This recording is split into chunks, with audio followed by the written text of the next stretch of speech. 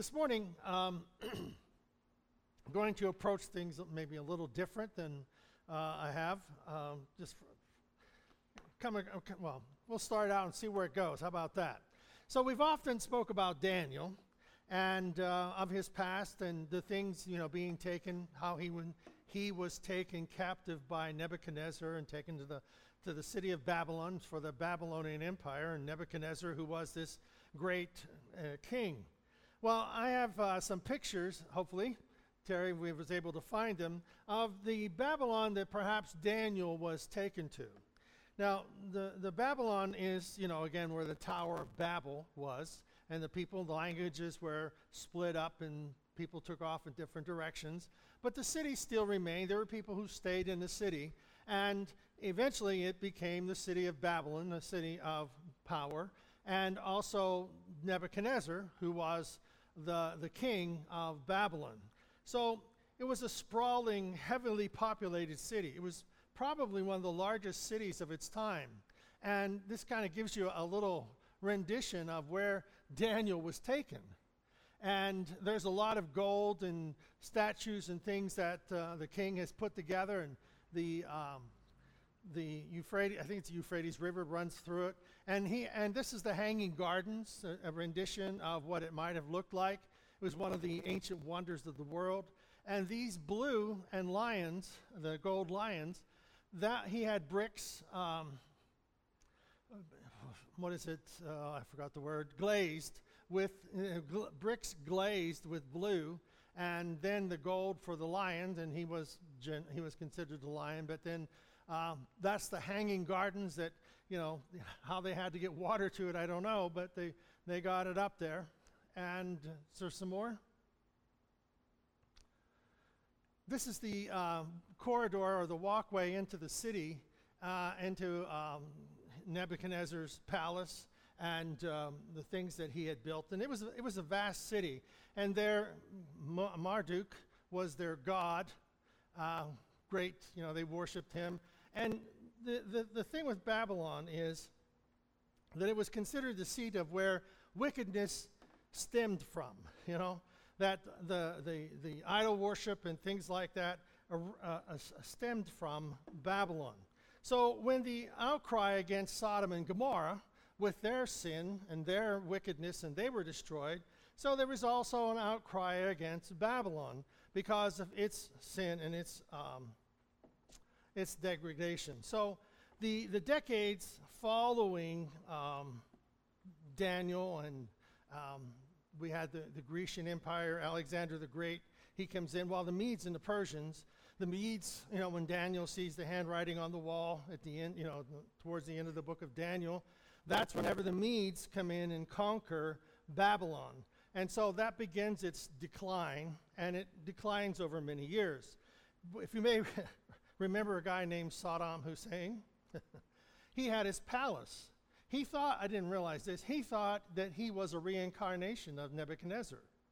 And he built his palace on the outskirts of what would have been the city of Babylon.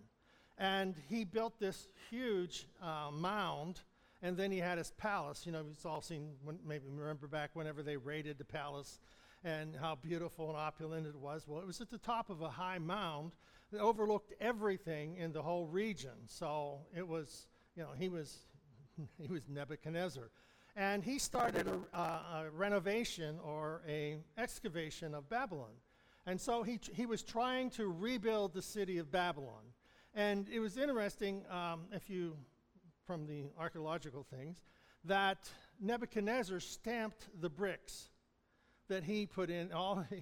He had an ego. He had his name on all the bricks in the entire city. Well, Saddam Hussein, not to be outdone, had his name stamped on all the bricks he redid. So if you see this is kind of looking at what's left of Babylon. Even the excavations, there might be some pictures of some of the area being rebuilt, the corridor. Saddam was putting together and rebuilding. He put millions and millions of dollars into this renovation. But the important thing that I'm looking at here is, and we have an outline, even to this day, this is some of the excavations and rebuilding that Saddam has done, that he did. And it's just lie.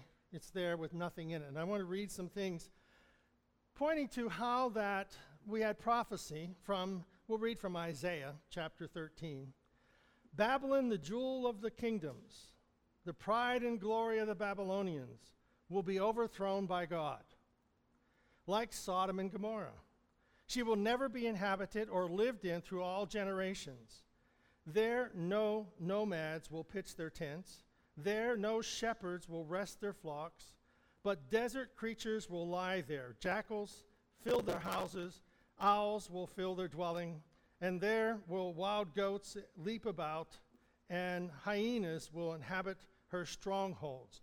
Jackals, her luxurious palace, and her time is at hand, and her days will not be prolonged. So Isaiah wrote this about 700 to 680 BC. And so this is before Daniel.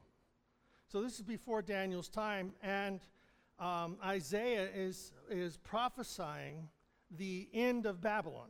Now, at the time, it's flourishing. It's a big city. There's lots of commerce. There's lots of good, lots of things going on in the city. And Jeremiah, he did the same thing. In Jeremiah chapter 50, verse 35, a sword against the Babylonians, declares the Lord, against those who live in Babylon, and against her officials and wise men. A sword against her false prophets, they will become fools. A sword against her warriors, they will be filled with terror. A sword against her horses and chariots, and all the foreigners in her ranks. They will become weaklings. A sword against her treasures, they will be plundered. A drought on her waters, they will dry up. For it is a land of idols, idols that will go mad with terror. So desert creatures and hyenas will live there, and there the owl will dwell, and it will never again be inhabited or lived in from generation to generation. And that is Jeremiah's prophecy. Now, so what does this have to do with Daniel? Well, if we look at Daniel and we look at his life, and he's been taken to Babylon, and Nebuchadnezzar is rising to power, and so he's conquering Assyria. It's just like going from it's like a sea, because if you go from Jerusalem to Babylon, it's across the big desert. They didn't do that, so it's like going up the river Euphrates, and then across and down by the Mediterranean Sea, and down into Judah and down into Israel. So Nebuchadnezzar has done this. It's about 1,000 miles between Babylon and Jerusalem, taking the route. And so Daniel would have been taken about the age of 15. He would have been taken from Jerusalem to Babylon. Now, if we see how that Babylon, if we can go back to the pictures where it's destroyed, you have that?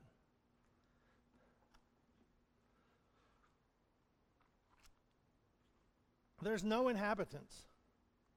If they're from 1898 to 1919, there was a German archaeologist, who spent his time looking for the walls of Babylon. And they are marked out on some pictures. And inside the walls of Babylon, there is not one tent, not one city, not one dwelling. All around the walls of Babylon, including Saddam Hussein's its palace at the far end of it, nothing dwells there but jackals, hyenas, wild beasts.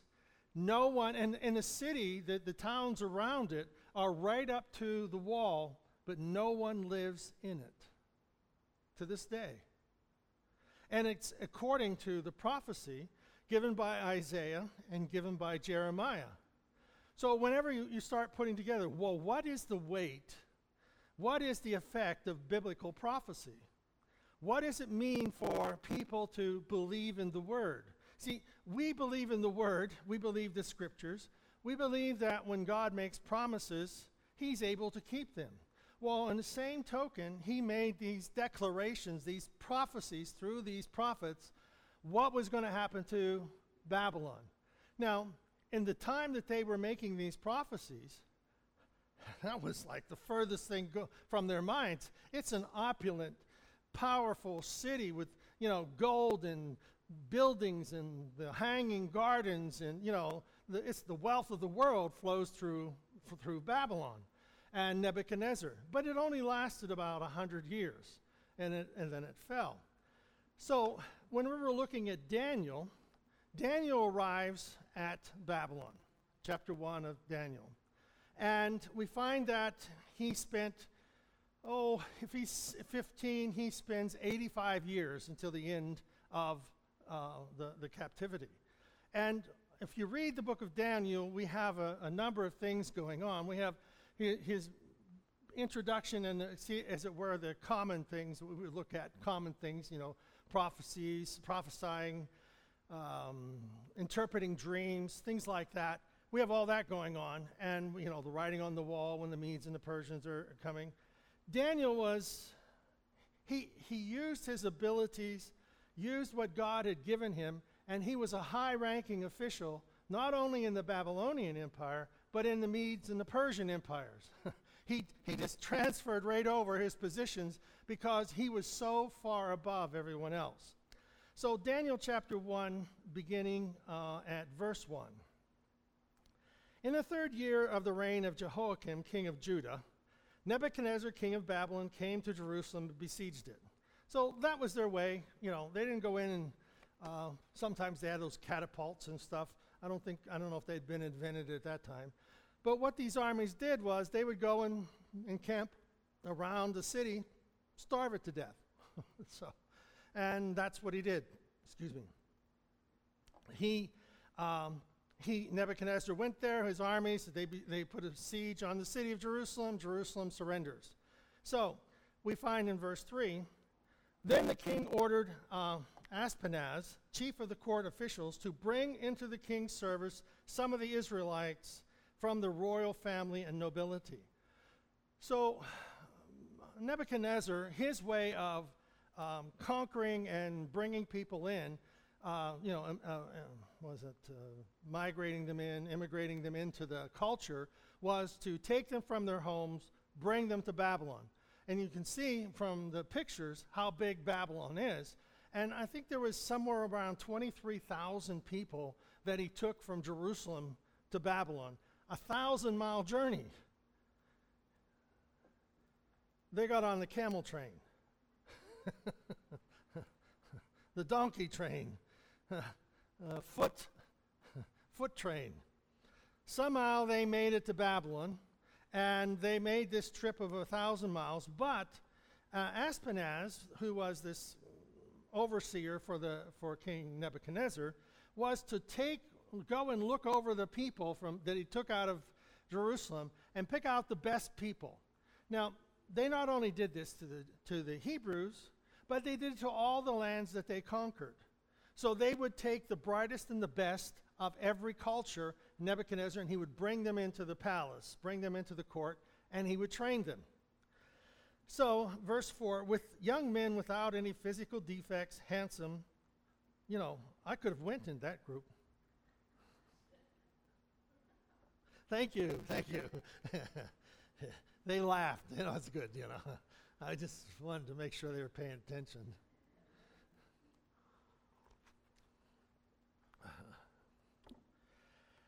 They showed aptitude in every kind of learning. Well, that left me out. Well-informed, quick to understand, qualified to serve the king's palace. So he was to teach them the language, the literature of the Babylonians. The king assigned them a daily amount of food and wine from the king's table. They were to train for 3 years. Okay, it's like going to college. They were to train for 3 years, and after that, they were to enter the king's service. Well, among those individuals, this is verse 6, were chosen were from Judah, Daniel, Hananiah, Mishael, and Azariah. The chief official gave them new names. Daniel's name was Belshazzar. Hananiah, he gave To Hananiah, his name was Shadrach. To Mishael was Meshach, and Azariah was Abednego. Well, verse 8 is the important one here. Daniel resolved not to defile himself with the royal food and wine. So Daniel, he's 15 years old, 1,000 miles away from home. He's in a foreign country, in a foreign palace, and with a bunch of other foreigners, people he has no idea, perhaps no idea who they are or what language they speak. And they are all there under the king's orders, and they are there to, okay, you got to eat this food. Daniel says, no, I'm not going to do it. Because he was aware that the king and the food processing was about offering up every animal that was killed. They offered it to their gods. And again, Babylon was kind of the seat of idol worship and the seat of where that all spread from. So Daniel said, nope, not going to eat of it. So now God had caused the officials to show favor and compassion to Daniel. What's that sound like? Divine favor. Daniel had God's divine favor on his life. You and I have God's divine favor on our life. We have favor with God and man. Daniel had that very same thing. He had favor with God and man. And so he was able to look at this, and it wasn't like he dug in his heels and, I'm not doing this. Daniel was very wise. He said, I am afraid and he says, I don't want to eat this stuff. And the king's official says, you've got to, or they're going to kill me. So Daniel came up with a test. And let me eat vegetables. Now, it's more than just fruits and vegetables. He's grains and barleys and wheat and barley, things like that. So anything that was not offered to the idols, Daniel set up that he and his 3 friends, that's all that they would eat. And at the end of 10 days, they were, he did a test. He said, okay, you don't have to, just do a test on us. I'll be your guinea pig. This is what we want to do. This is what we feel is right for us. You do this, and if we're not any better than the rest of them, okay, then we'll eat what everybody else does. But if we are, you've got to help us maintain this diet. So at the end of the 10 days, what happened? They were much better than the rest. Verse 17, to these 4 young men God gave knowledge, understanding, and all kinds of literature and learning, and Daniel could understand visions and dreams of all kinds. We find that they strived to be faithful to God, and they saw the difficulties that were in front of them.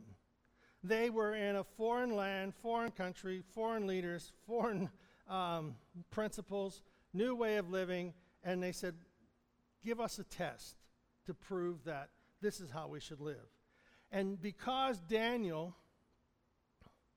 said, we can't eat these, but give us a test.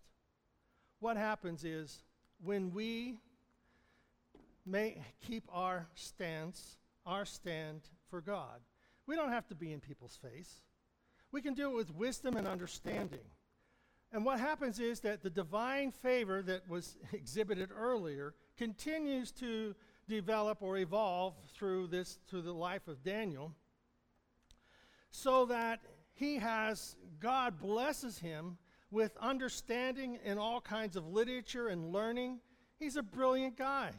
He make Einstein look, like a Sunday school teacher,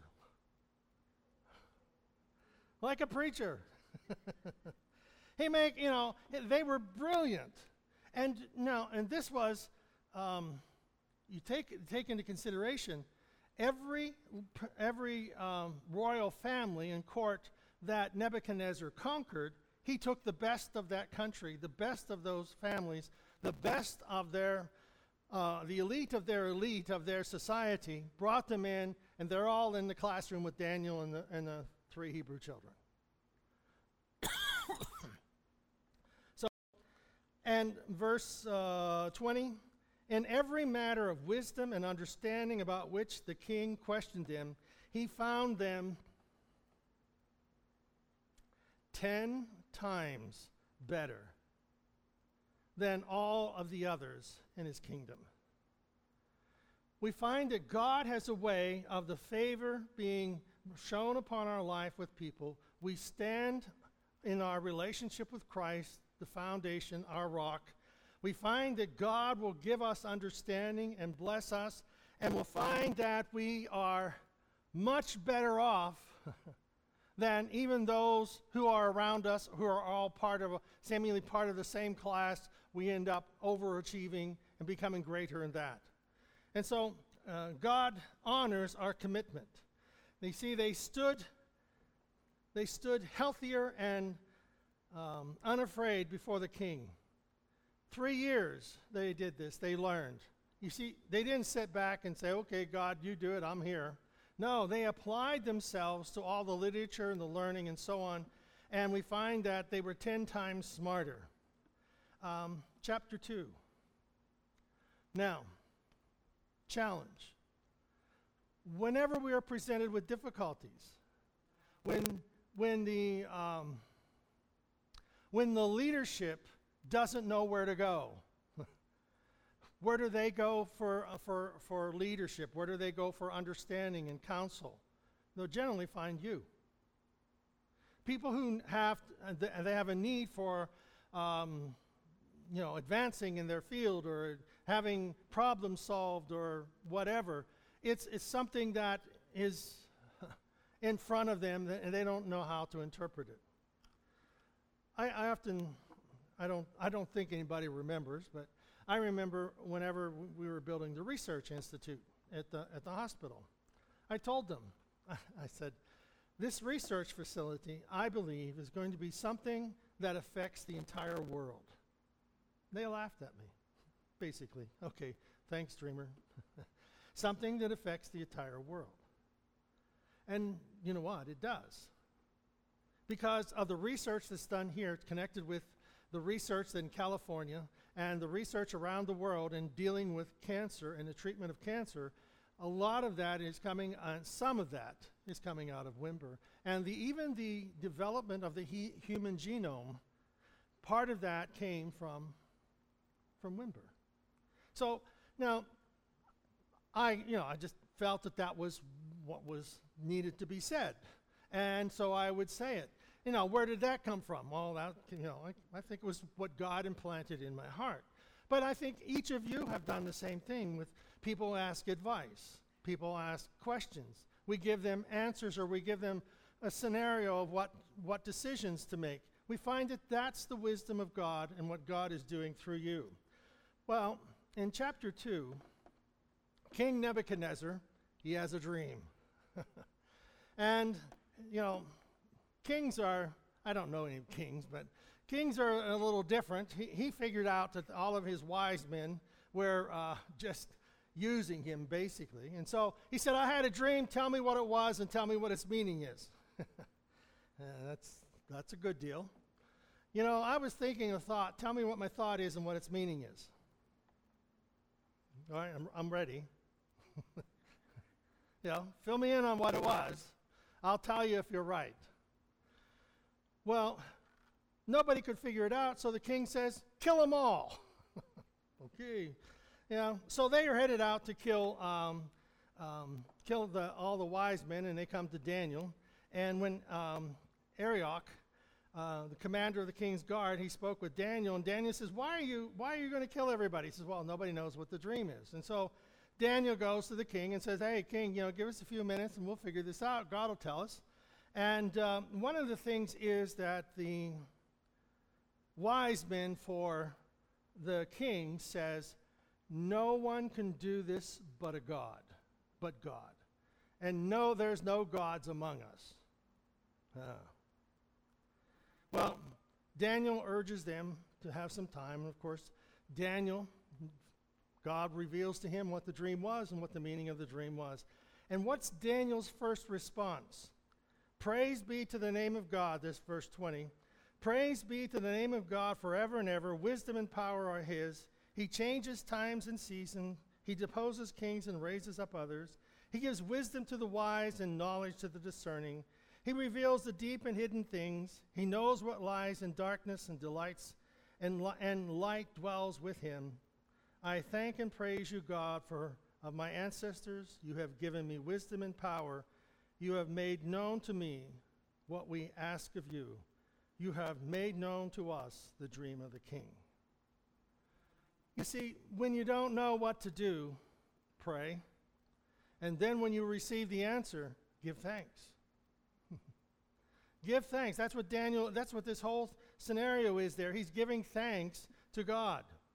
Well, Daniel, in verse 27, no wise man, enchanter, magician, or diviner can explain to the king the mystery that he has.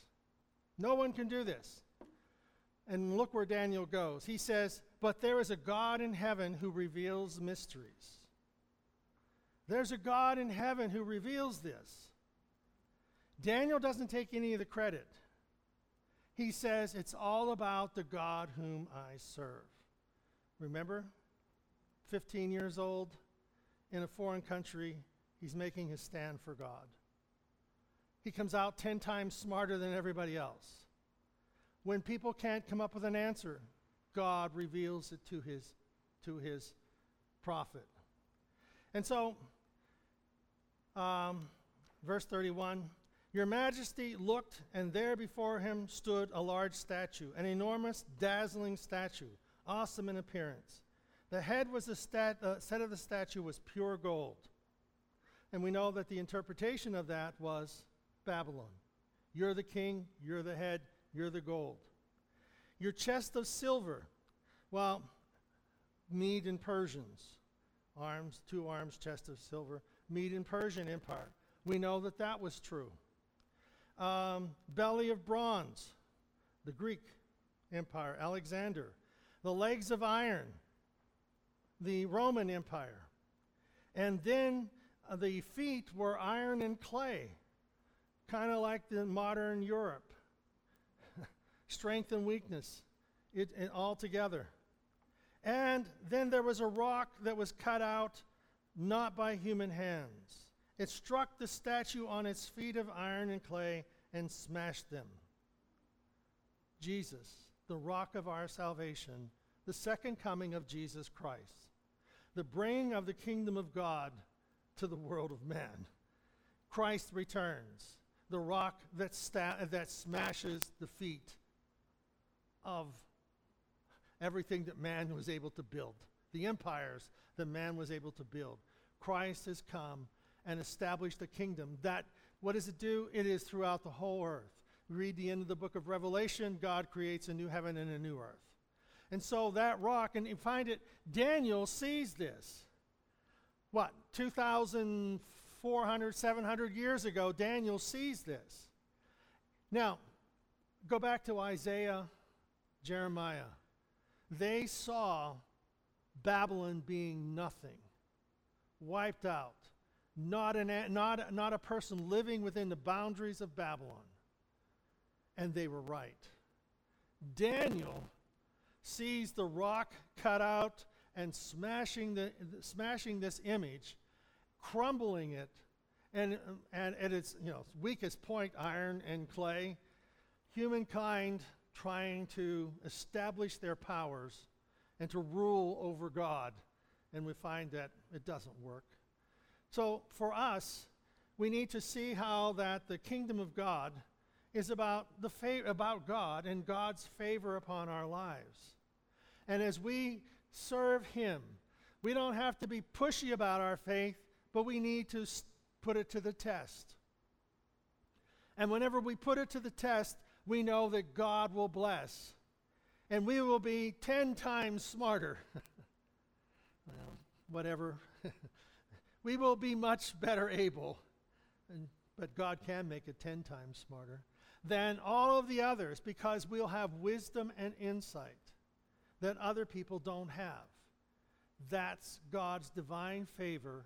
And we find that as the kings of this world are able to do what they do, still there's going to be the hand of God, the rock of God, Jesus Christ, the rock of our salvation, will come back, with riding the white horse, leading the thousands of his saints, conquering mankind with the word of his mouth and establishing his kingdom forever and ever.